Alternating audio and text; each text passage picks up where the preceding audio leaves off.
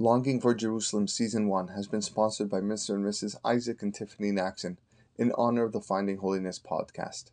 Part 9.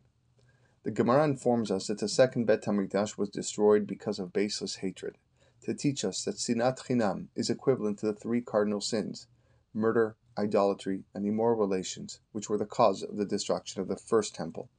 Every generation that doesn't merit to see the building of the Bet HaMikdash is as if it was destroyed in his days. Which means that if there was a Bet HaMikdash right now, it would be destroyed because of our Sinat Chinam. Why so? Is our Chesed not good enough? Look how many Gmilut Chasadim organizations we have today. Chesed, philanthropists, all over the place.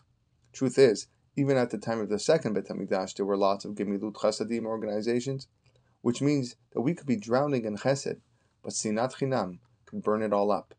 The root of Sinat Chinam is Ain Ra'ah, an evil eye, and that is the source of many other horrible traits and evil deeds, worst of which is Lashon Hara. The thing with Lashon Hara is that according to proper Hebrew grammar, Lashon, which means tongue, is a feminine noun, so technically it should be called Lashon Ra'ah. Why is it Lashon Hara? Hara being in the male form rather. The Maharal explains the term Lashon Hara to mean the tongue of an evil man. Lashon shel ish hara. The tongue is the pen's heart. A man that speaks Lashon Hara is an evil person who accustoms himself to see the evil in everything. To him or her, there's an X on everything they encounter. Then hatred enters and the tongue begins to lash out. How can one prevent baseless hatred and Lashon Hara? By fixing the root of the problem.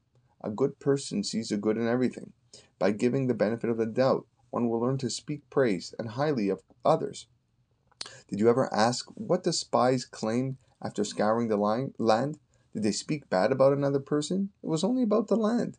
If a person enters your house and says, your air conditioner is broken, or no good, is it Lashon Hara? Rather, an evil person sees evil in everything, and the spies did the same thing.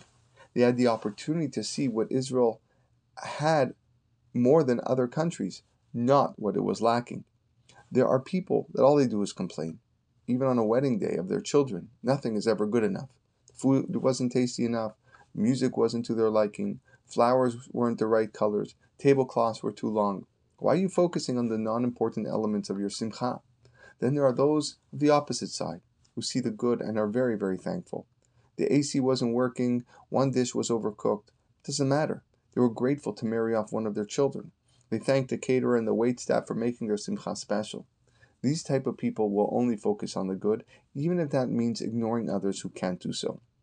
Our job is to ingrain in ourselves the love for every Jew. Lo hibit aven beYaakov velo ra'a amal beYisrael. The blessing of the Jewish people is that he does not look at evil in Yaakov. He has seen no perversity in Israel. Have a good eye in each person. That is the way we need to follow. To be continued.